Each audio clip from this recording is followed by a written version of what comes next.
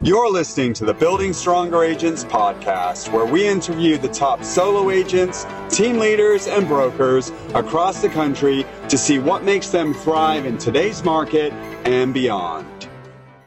Welcome back to the Building Stronger Agents podcast, everyone. I'm excited today to have an excellent guest. He's one of the top agents in Northeast Ohio. He has a team of 40 agents, which is larger than most small brokerages. He's been in the business for 15 years. And last year, they sold about 500 houses. Today, we have Mike Ferrante with Century 21 Homestar on the podcast. And today, what we're going to do is we're going to break down when is a good time to start a team. It seems like the sexy thing to do right now is to start a team. It's like everyone wants to buy their first rental property. And today, we're going to get into how Mike got into this business. He's been doing it 15 years. He had a career before that, I'm sure. I'm excited to hear what he did before and what the heck got him into this world. So, Mike, tell us all about yourself. Well, Will, I think I warned you. I was going to start off with a joke to kind of pre-lead into this whole team conversation. So I have a great friend who happens to be Greek. And one day my friend Chuck said to me, "Hey, Mike, what did one Greek guy say to the other when he bumped into him on the street?" And I'm like, "I don't know, Chuck, what?" And he said, "Hey, let's start a restaurant." Because all the restaurants are owned by Greeks, and so, two guys, hey, let's just start a restaurant. So it's kind of the same conversation about starting a team, and like you said, it's the new sexy thing to do. But yeah, so I think there's definitely a strategy to teams and real estate and all that. But as far as me and what I do and what got me in the business, I think like a lot of people, you're the unicorn really in being a lifetime real estate person. I kind of backed into it. I had other jobs and construction, and I was a rehabber, rental owner.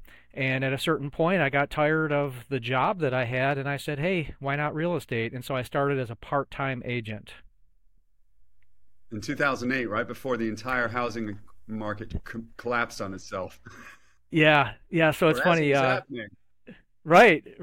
No, and it was perfect timing because, like we know, shifting markets is a great time to take market share when other people are running around saying the sky is falling. That's a great time to adapt and change and modify your business to take market share because things are changing. That's the whole idea. And believe me, I fumbled through forming a team, and I'm hoping to share some of those mistakes and help people who are thinking about it not make those mistakes. But definitely the construction background that I had and owning properties prepared me for it. So I wasn't your typical brand new agent. But in 2008, it was a great time to work with investors and all these REO and short sale properties. So it ended up being really good timing for me. Plus, you came into with this irrational enthusiasm, just being a new agent, which kind of blurred out some of the negativity in the background, hearing about banks closing and Countrywide falling apart and Bank of America buying Countrywide and all these other huge organizations falling apart. You were still enthusiastic because you were new in the business. So you were trying to find opportunities more so than someone who'd been doing it a while, I think. Yeah, and I think I saw the converse of that. What you're talking about is agents who said, "Oh, I don't do bank owned or I don't do short sales. That's beneath me." And so I kind of sometimes joke. I say, "Look, I got into the business as a brand new agent, and I was picking up all the table scraps of everybody else that didn't want that, or hey, I don't want this crust of bread, this short sale, this $20,000 bank owned property." And by picking up all those little scraps, I created a magnificent feast for myself eventually. Yeah, because you were just trying to get anything, and we had already formed our grooves. We had our lanes in our highway already developed. And you got in going, "I need to sell 20, 30 houses just to get, to support my family." And so you didn't really care if it was a crust of bread, in your words. You just needed to get some business. Well, and so I guess to that point, I'll reiterate, I started as a part-time agent. I was working the construction job, and my thought was, hey, I like real estate. I've invested in real estate. I know a thing or two about it. And so my first year as a part-time agent, I sold 12 homes, which is respectable, especially working a 50-hour-a-week job. But kind of like you. 2008. Right. Well, that was actually 2009. I got licensed in December. Yeah, right, exactly. So I got licensed December of '09 or '08, and then in '09, my first year really working in real estate, I started in January. I sold 12 homes. The next year was 35, and the year after that was Wow. 65, and that's when I By gave yourself? notice by myself. Yeah, no assistant, nothing. That's So fantastic. 65 by myself, part-time, and that's when I gave notice at my job. So, for you part-timers out there who are aspiring to become full-time agents, there's two ways to do it. There's one, burn the boats, quit your job and jump in with both feet, and I applaud you if you do that. That takes some really it takes a lot of bravery. And the other way to do it is the way a lot of us do it, is to build your business up to a point where you feel safer in cutting the ties to the job, give your notice, and do what I did. I matched my income in real estate at my job, and that's when I gave my notice. And they were shocked, but it was a good feeling. I wasn't mad at them. I just wasn't enjoying the job anymore. And that's when I said, you know what? I'm making a living in real estate. It's time. And I gave my 2 weeks notice, and the rest is history. When you're making a sustainable living in this business, there's nothing better because you do have freedom, and those commission checks ease all pains. So at the end of the day, which is kind of appropriate for this conversation, because at the end of the day, we are real estate salespeople, and we earn money one way: selling homes, helping buyers buy houses, helping sellers sell houses, and earning a fee in the process. And too many of us now, I'm seeing the trend. I'm starting to sound like a crotchety old man. You and I are about the same age, but so many of these agents are trying to remove themselves from sales like early on in the process. And it's like before they even get any foundation built whatsoever, they're trying to scale with people. And there's an excellent book called The E Myth. Have you ever read it? I haven't. It's on my list. Yeah, I mean, it's pretty much about somebody who is a baker, and they get encouraged to make cakes and have a store. And the entrepreneurial myth, or the E myth, is that just because you're a good technician doesn't mean that you're a good leader, good business owner.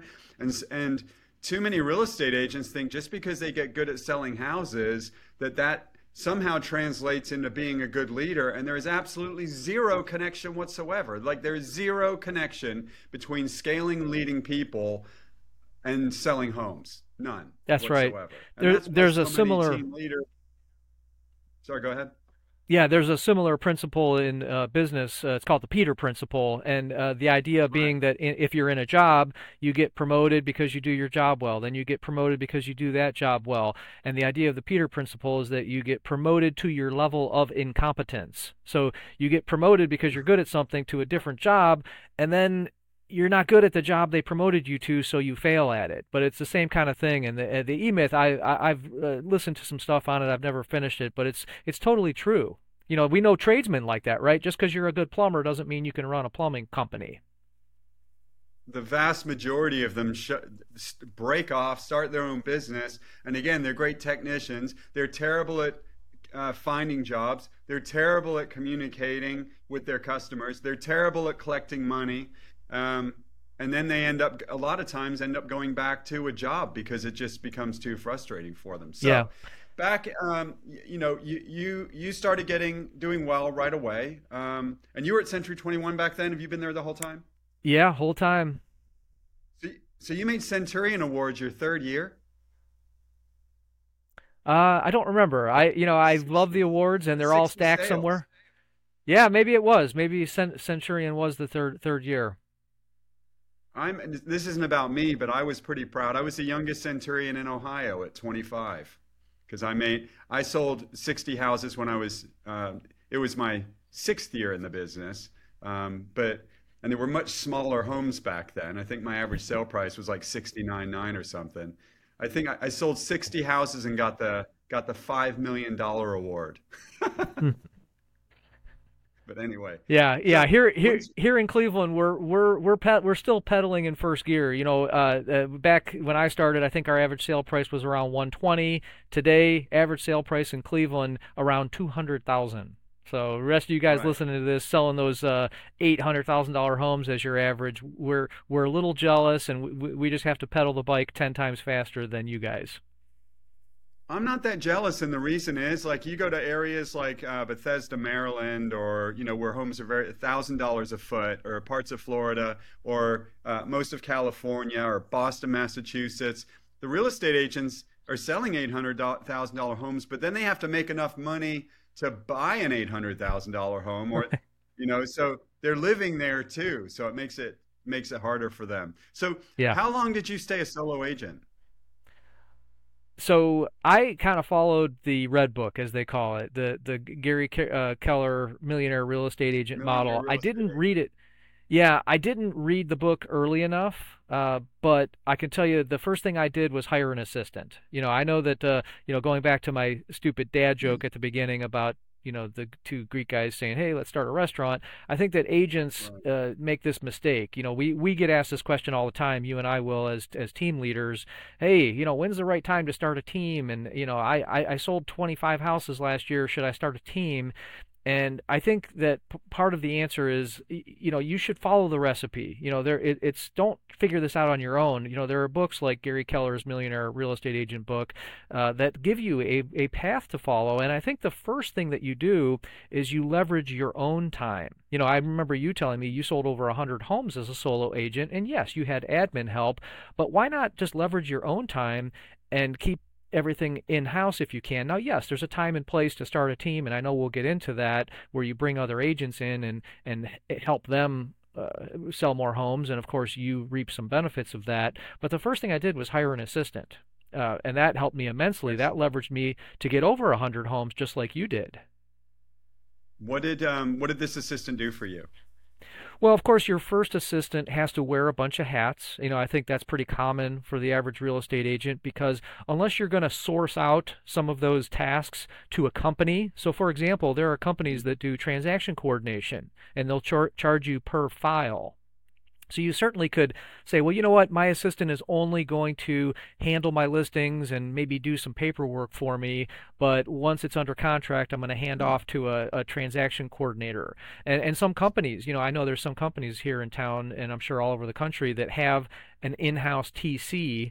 So, my assistant, though, did everything. So she handled marketing for me, Facebook posts, basic paperwork, scheduling open houses, putting the listings in the showing service, answering the phone, answering questions. She was my first line of defense against many of the questions, and if she couldn't answer, only those questions she could not answer would get forwarded to me. So literally, it's like adding a third arm, having someone who can Hmm. do some tasks for you that aren't worthy of your time so that we as agents can focus on income generating activities. And that's what I Yeah. did.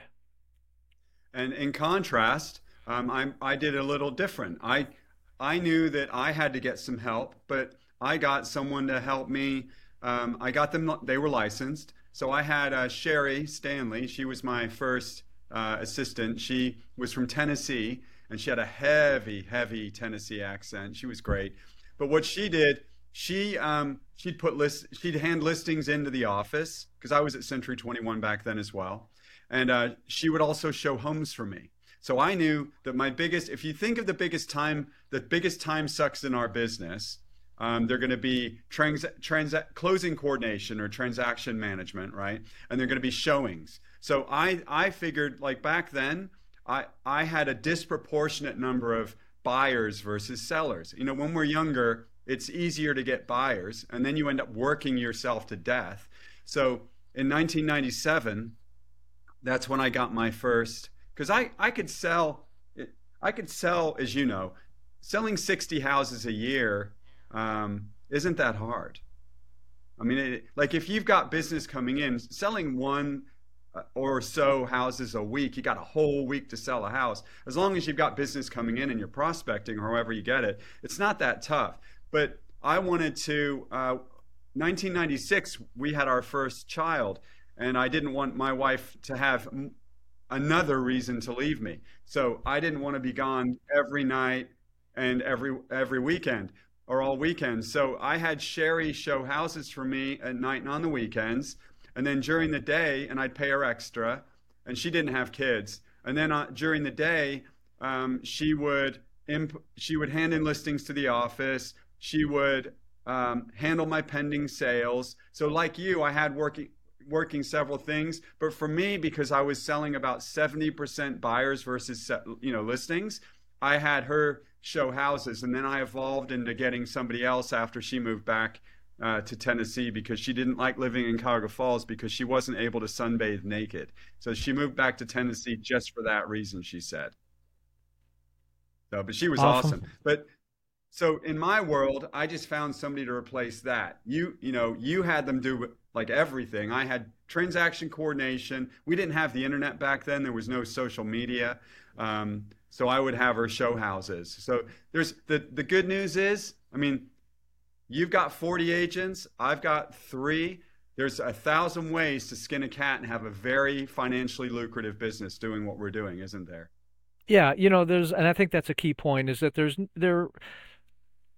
there's a multitude of right ways to do it. There are some wrong ways to do it, Lots but more certainly, wrong ways. yeah. But I think that the important thing is to identify what your identity is, what your strengths are, what your assets are, what you're good at, and build on that. I think that when we start talking to people about, hey, what's the right time to start a team? Should I start a team?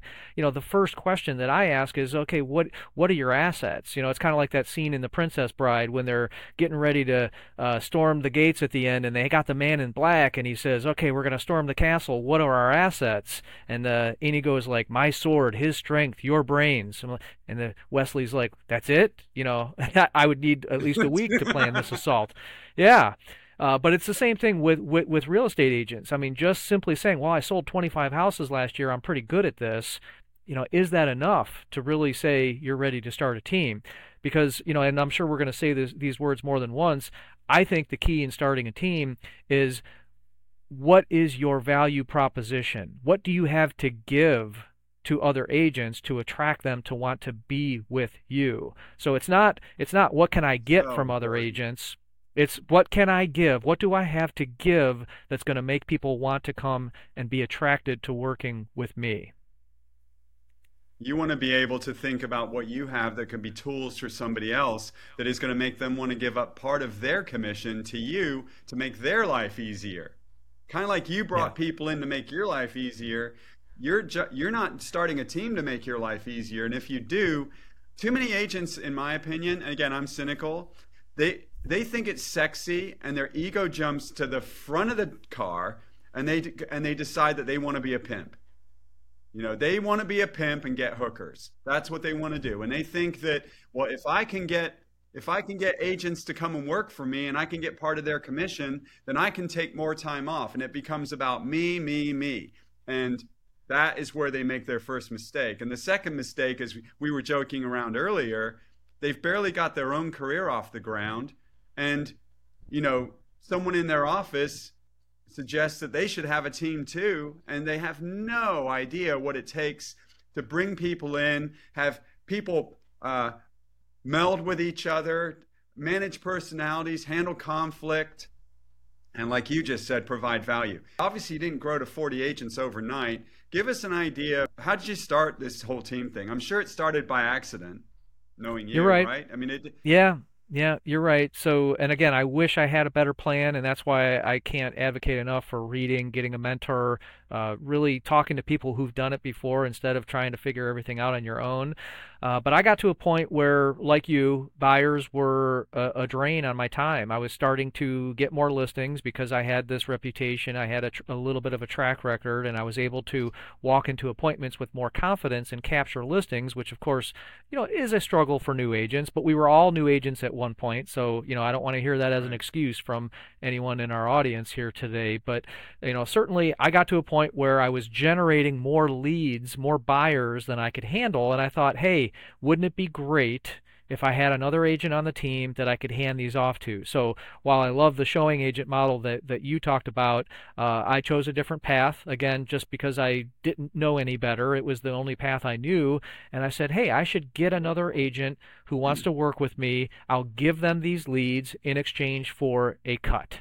And that's truly how the team started. My first agent joined me. I figured, I'm a good teacher. I'm good at explaining how to do things. So I felt like I could add some value for him as a brand new agent. Hey, here's how you do it. Here's how I converted leads. Here's how I showed buyers, and here's how to write contracts. And that's what I did. Frankly, I was generating leads just organically through my business. And this guy said, "Yeah, I want to work with you." So it wasn't even like I had to market for somebody. This guy came to me and said, "I want to be an agent." And I said, "Wow, what great timing. Here you go." And from there, I fumbled along until I've finally got some good processes and people in place, and now we have systems and infrastructure, and it's, as you said, it's grown to 40 people. So how far in did you get your first agent? You got licensed in '08. 2012.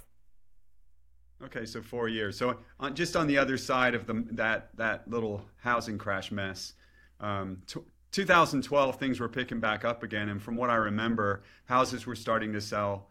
You know, it was more of a balanced market by then in Northeast Ohio. We didn't have a total collapse like a lot of markets did. In fact, I made it through without doing one short. I did one short sale the Hmm. whole time.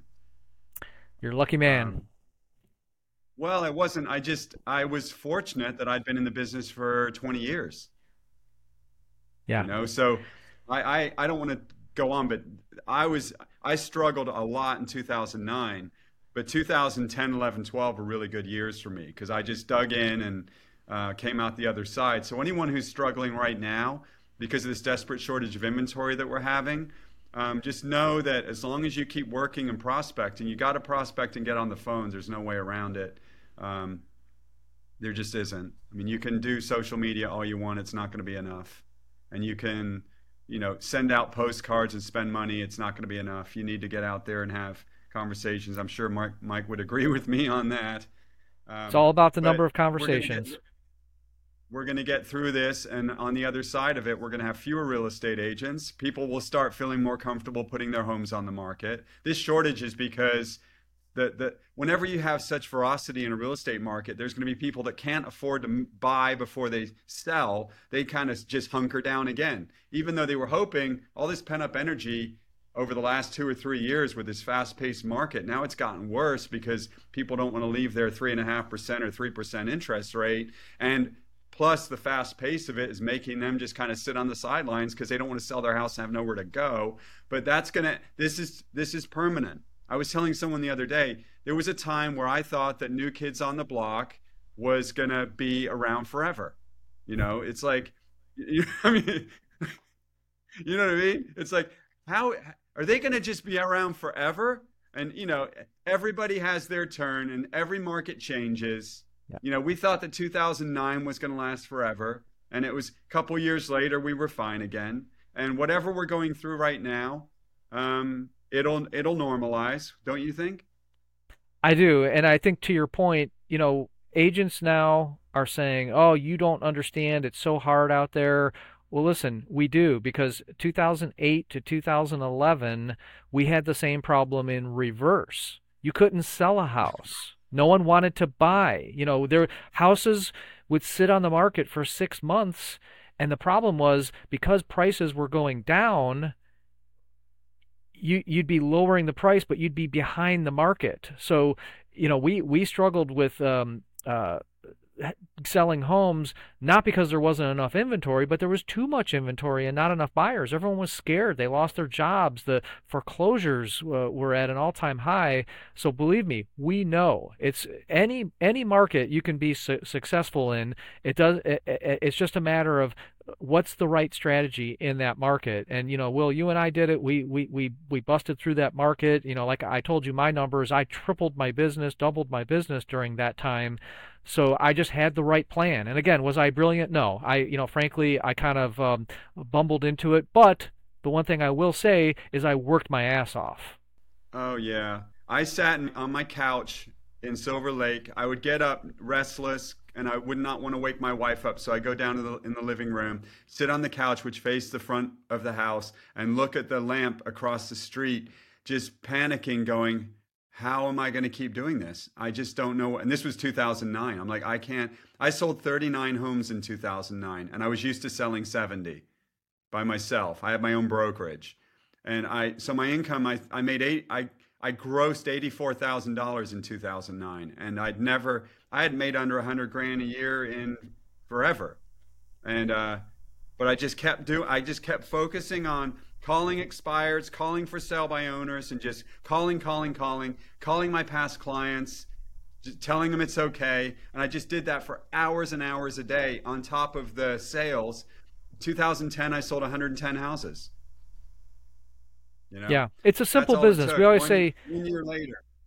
Yeah, we always say it's a simple business, but it's not easy. If it was easy, everyone would do it. But the simplicity of the business is, hey, would you like to sell more houses?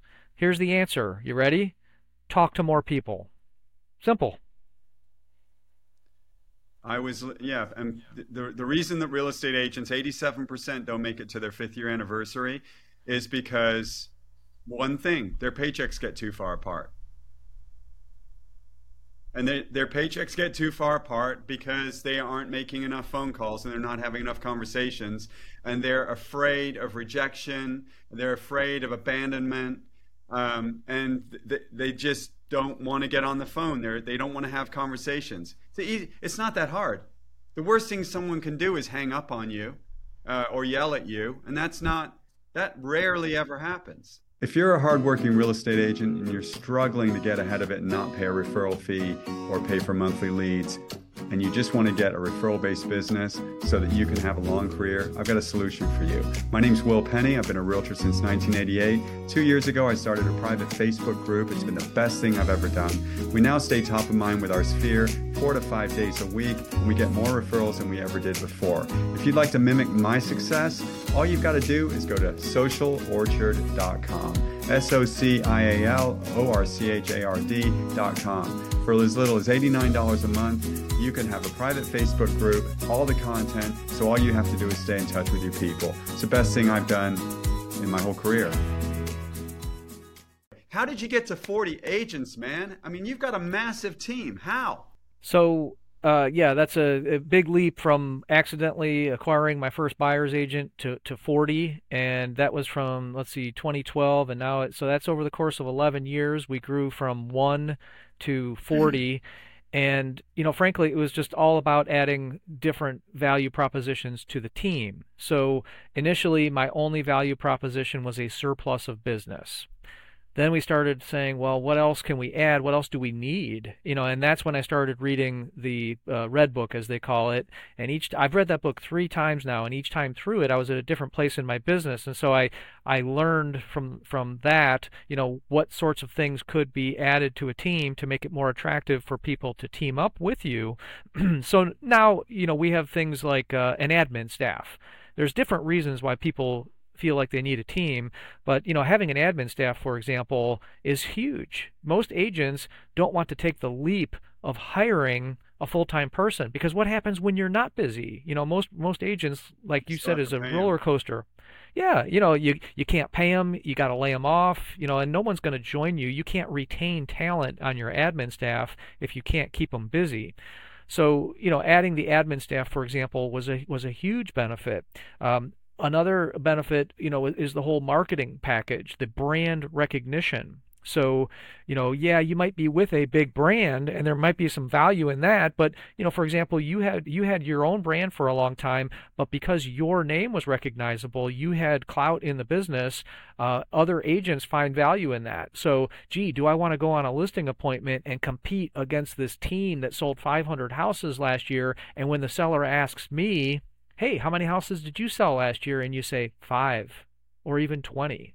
Is that enough to get them over the hump, get the sellers over the hump of saying, well, that's good enough. I have confidence in you despite those disparity in the numbers. So, again, it's adding that value proposition, the admin staff, brand recognition, and the other big one that I think is the number one reason that people join the team is they want to learn. They want a mentor. They want someone to say, how did you do it? How can I achieve the same or similar success that you have? And I think that is the number one reason that people join me. They said, hey, this guy knows something. I want to know what he knows. You pay for leads, or is it all about resources, support, and mentorship? So on and off over the years, we've tried different lead sources. I'll be honest, we have not had great ROI with paid lead sources. But hey, you've got to try things. If you're not out there making mistakes, then you're not trying hard enough. Right now, our number one lead source is Facebook, and our Facebook leads are organic. We do some paid advertising on Facebook, but if I spend $100 a month on Facebook, that's a lot. We're doing things like boosting open houses, we're leveraging our listings, we're turning organic leads into sales, and then we're building relationships. We're not a very transactional team, we're more relationship based. So we're all about Hmm. giving people that experience where they want to refer us. They can't get our card or our phone number out of their contact fast enough when someone says, "Oh, I'm thinking about buying or selling." That's the type of team that we've grown. So we're not heavy phone dialers. It's really more about generating the organic leads and leveraging what we have into more business. If you get a listing, for example, and you're not turning that into 2, 3, maybe 5 new clients, you're missing the boat. How does an agent do that? Give us some specifics. Well, yeah, I was just thinking we should do a whole session on leveraging your listings. Yeah, But yeah, frankly, real quick, like what could an yeah, agent, if an agent gets a listing and they have a Facebook account, what's an easy way, in your opinion, to get some organic inquiries? Like what would a couple things that they could do? yeah. So I'll throw out a few ideas. I'm sure you'll have a few to add, but let me start with what most agents do. Most agents put it in the MLS, have an open house, and maybe do a photo, or maybe if we're lucky, a quick video on Facebook. Hey, here's my new listing, blah blah blah. That's not enough. That's frankly not enough. I think that not only should you be doing video, and you should be on every platform that you use. Now, don't be overwhelmed when I say every platform, because I'm not saying every platform. I'm saying every platform that you use. If you love TikTok, get on TikTok. Talk about your listing. Talk about the process of preparing it, and how the different things you did to help the seller. You could do 5 1-minute videos on TikTok. So I think social media is huge. I think that the open house is huge, and doing open houses the right way, not one sign in the front yard and hoping that Zillow sends people to your open house. How about creating a Facebook event? How about throwing 10, 20, That's a a hundred great idea. dollars Yeah, 10, 20, $100 behind a boost. And I know, listen, boosts are not a magic formula to create leads. What a boost does is it just puts it in front of more eyes. And here's what happens, Will. The interesting thing for me about social media is that social media is not a magic pill. It's not a way, oh, I did an ad and I got 5 new buyers. No, social media is a snowball process. What starts to happen, and what happened to me by doing these very simple things, is that I'd bump into people, or I'd talk to someone on the phone, and these words would come out of their mouth. They would say, "Mike, I see you everywhere." Okay, I'm not everywhere. The difference is that they are on Facebook, for example, because that's where I was most prolific, and they see me on Facebook. But they see me on Facebook over and over and over again. Every time I get a listing, I'm leveraging it. I'm letting people know, hey, I'm out here doing stuff. It's called social proof, right? Right. So, simple stuff like that, making sure that your open houses are publicized on all the right websites. Um, Door knocking neighborhoods. Now, I did a little bit of that. I love door knocking. I think it's actually kind of fun. But inviting the neighbors to the open houses, having 30 signs up so that people are driving by the neighborhood going, geez, this Mike Ferrante is having open houses every weekend. That sort of Great. You brand had, it's called recognition. omnipresence. Omnipresence, right? I see you everywhere, but you're actually, it's because you're doing a lot more things around one action. That's right. That's right. It's going overboard with the action. So, I threw out a number of 30 signs. I'm not joking about that. I'm not saying that to speak in hyperbole. We'll put out 20 to 30 signs for an open house just because. And when people say why, my answer is simple. Why not? It's marketing. Yeah, it's good. Do you do Yeah. retargeting ads on Facebook when people see you somewhere else? Do you do that? I'm not that skilled. I do have a marketing guy now who has done a little bit of that for me. But frankly, we're adding people to a database. We're doing some Mailchimp drip campaigns. We're doing events. We're doing client appreciation events. whenever we have something of value to give, again, it's all about giving. So we recently did a class. How you said earlier, everybody thinks it's cool to form a team or buy their first investment property. Hey, we know that's a thing. That's a trend in the industry. So we just recently had a mastermind class where we invited our entire database. Hey, interested in real estate investing? You and I both know that's a buzzword right now. People are like, maybe I should get into real estate. So even if they don't attend the event, the invitation alone is, again, another one of those instances of, geez, Mike's everywhere. He's selling all these houses. His team's doing all this, and he's teaching people how to invest in real estate. This is powerful stuff. Yeah, that's really good. All right, so let's throw the brakes on for a second. Because we said at the beginning, when is the best time to start a team? So let's take a couple minutes as we round down. Obviously, one of the reasons to start a team is if you have too much business. If you got too much business coming in and you can't handle it yourself and you feel like you've got a lot of spillage, or you're not able to handle everything, or you're just working far too many hours and your work-life balance is completely out of whack. Let's talk about that for a minute, Mike. Yeah, these solo agents, when should they really be thinking about starting a team instead of just because their team leader told them or their manager told them, hey, I think you'd be a great team leader, you should get some people? Yeah, so I think the answer is different for everybody, and I really firmly believe in starting with an admin. It's about leverage. So when you hit a certain threshold, and again, I can't tell you dollars or number of units. It's going to be different for each person. You and I both exceeded 100 units before we really started a team. That's not the right answer for everyone. But what I can tell you is that the answer for everyone is, when do you have enough to give to other people that they are interested in joining with you? I'm personally not a big fan of, hey, you do a little bit of business, I do a little bit of business, let's team up, because that's going to help us both row in the same direction. I'm not saying it's impossible to do that, but I'm not a big fan of that model. That's the two Greek guys. That's the two Greek guys. It is, yeah. I like how you bring that bring it full circle. Yeah. But seriously, yeah, I don't think that's the best model. I think the best model is to build the pieces. So decide, what's the best, I love the buyer's agent model. I have a ton of buyers. Do I want to hire someone to do showings for me? Would I rather hand those off and collect a percentage when they close a deal? But then again, you have to ask yourself, when these agents join you, one of the biggest fears of team leaders, and I don't dwell on this, but one of your fears, just like an employer hiring an employee, one of your fears is that you're going to bring this person on, groom them, train them, teach them everything you know, and then they're going to leave you for a better job, to go solo, for a different team. And I think that that's the key. When you have enough resources, enough benefits that you can attract talent and retain them, that's the time to start a team. So I know it's kind of a vague, big picture answer, but that's the key. And I think you have to look in the mirror and say, do I have enough? Not only can I attract talent, but can I retain them?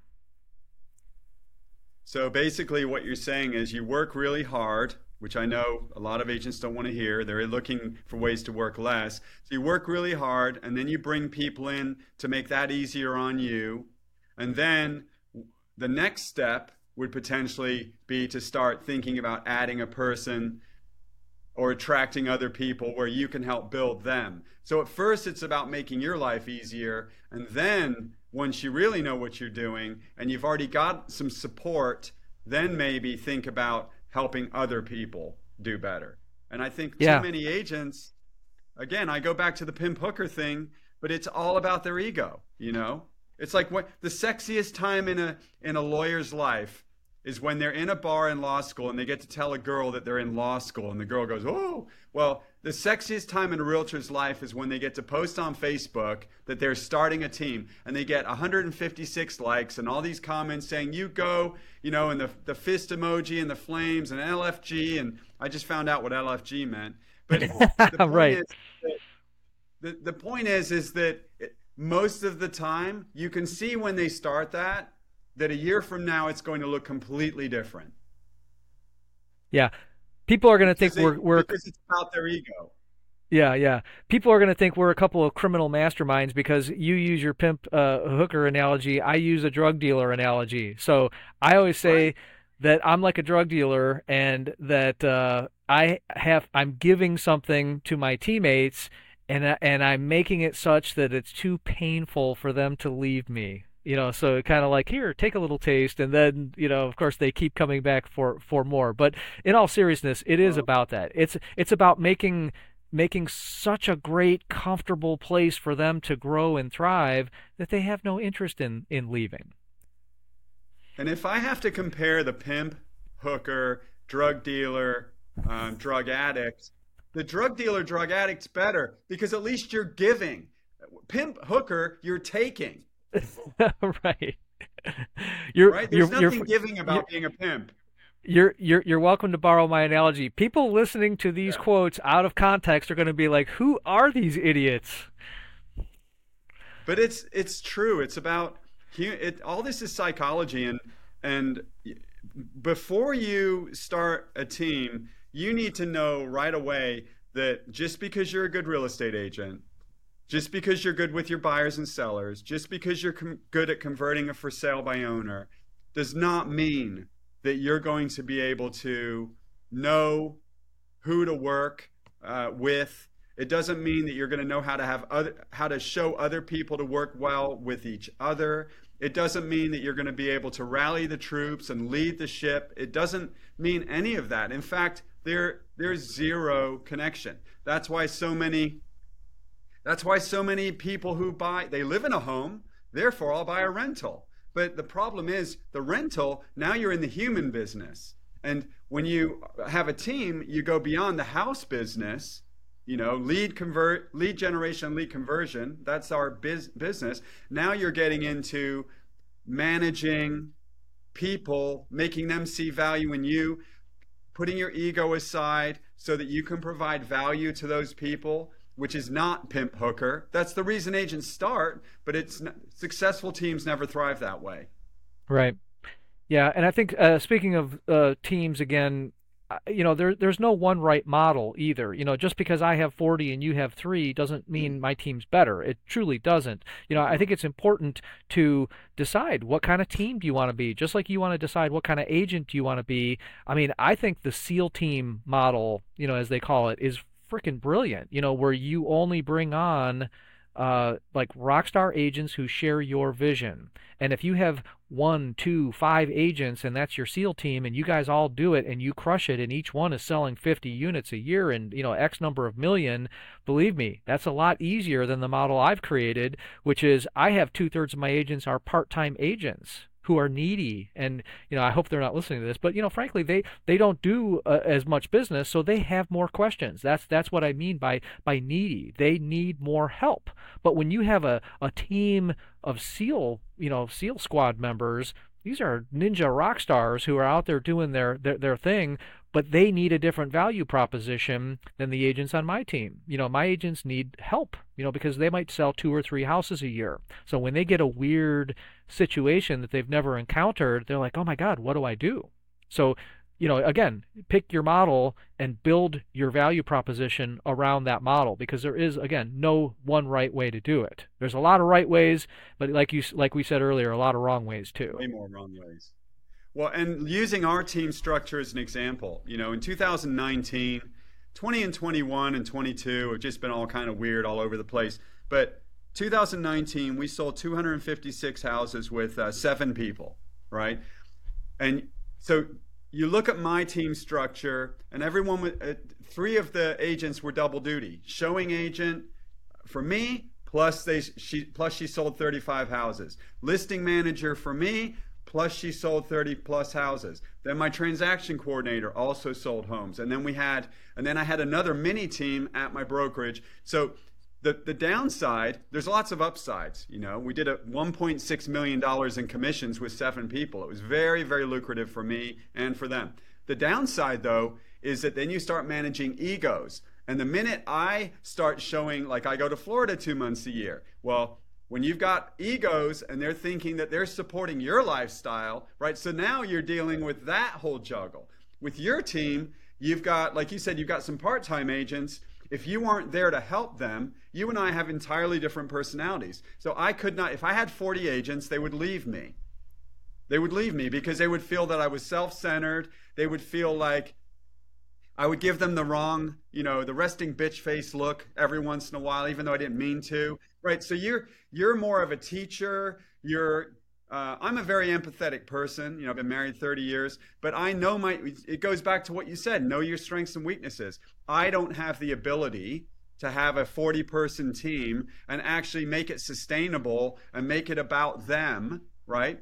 I do well with what I have because we all provide value to each other, but I could not do it at your level. So I've had to do it in different ways. You have to provide, you have an entirely different set of skills to be able to, you're like I don't want to say, I mean, you're like a teacher. You're like the leader teacher and they come to you for help. You're pretty much like a broker at an office. Yeah, yeah. It's sort of a rainmaker model too. But to your point about the Yeah. weaknesses, I think that weaknesses don't necessarily have to limit your business either. No. The listeners, if you know you have a weakness, find a way to fill that hole. If you're not a good teacher, for example, hire someone who is, and make that person, maybe they're an agent on the team who doubles as the training Trainer. coordinator.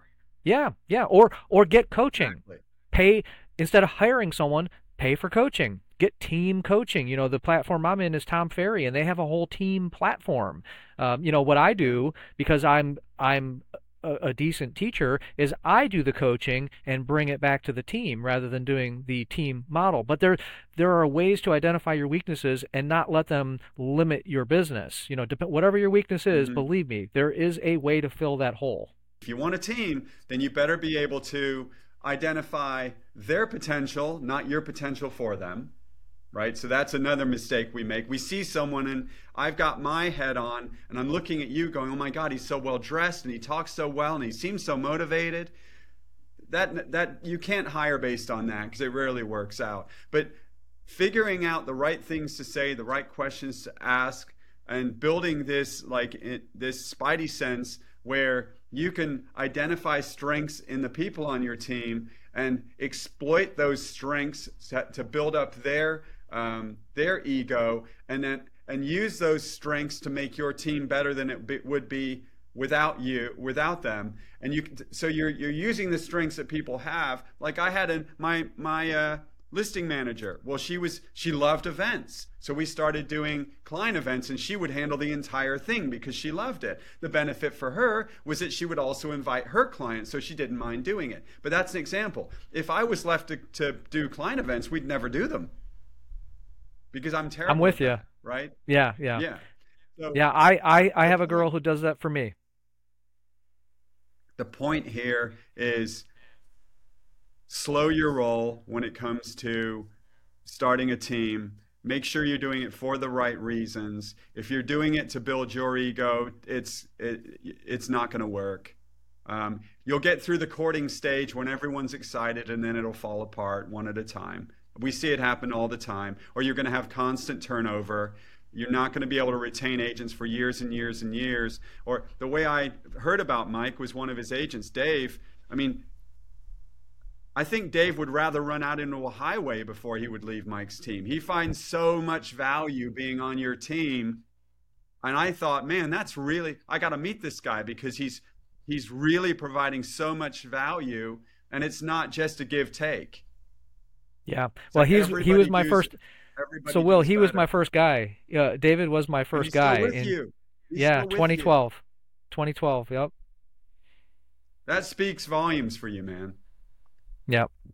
Is there anything you want to add before we wrap this up? Like any little bits of gold that you might want to drop at the last minute for someone who's looking to start a team? I think we've kind of encapsulated all of it. I will say this that from my nature, I'm always open to talk with people. I'm not a coach. I don't have people pay me for coaching services. But if anyone ever just wants to drop a question or have a quick call, I'm always open to that. I'm pretty giving with my time. Now, don't keep me on the phone for an hour. But seriously, if you ever want to chat, you can hit me up. It's 21mike.com. You can email me. It's mike@21mike.com. Seriously, like I have agents that just ask me little questions all the time. Hey, you did this. I want to do this. And certainly if it's an email, I'm always ready to respond to those. But I think that if you approach the business from that giving standpoint, that helps you become more successful. I think that the agents who approach with that, what can I get? What can I take? That in general, that is more of a recipe for failure than the opposite. What can I give you to make us all more successful? 100%, man. It's all about that. You don't want to build resentment. And a lot of the things, if it's about you, ultimately what happens is people become resentful because they have their own wants and dreams. They're not your team. They're human beings with their own families and their own wants and their dreams and desires and plans for their own future. And you have to be able to be a part of that and remain a part of that. That's the way you keep them on the team, or they're going to go. Yep. So that's where you have to come into this from a place of giving all the time, abundance all the time. How can you make their life better? If I can add one thing, one regret that I have is naming the team, the 21 Mike team. It was never intended to be a team. It was just I had 21mike.com, and now it seems like it's about me, and that was never the vision. I never thought I'd have a team, and it was never the vision. So I that's one regret that I have, and now I've got the brand. It would be hard to change it, although that there has been some discussion of that. I know. That's the least of your worries. If 40 people right. there, right? So. Yep. Listen, thanks for coming on, man. You've been great. I really appreciate you. And I'm the same way. I love helping agents. Agents that want to grow. I didn't get any help when I started. None, because I was too young. So I've always been one to want to help others. I really enjoy it. So reach out to me, reach out to Mike, and thanks everyone for listening. Stay tuned for more episodes. We're going to continue bringing excellent real estate agents and team leaders like Mike on our show from all over the country. So thanks, guys. Appreciate you. Thank you for listening to this episode of the Building Stronger Agents podcast. If you like this episode, please give us a 5-star review and share our podcast with your friends.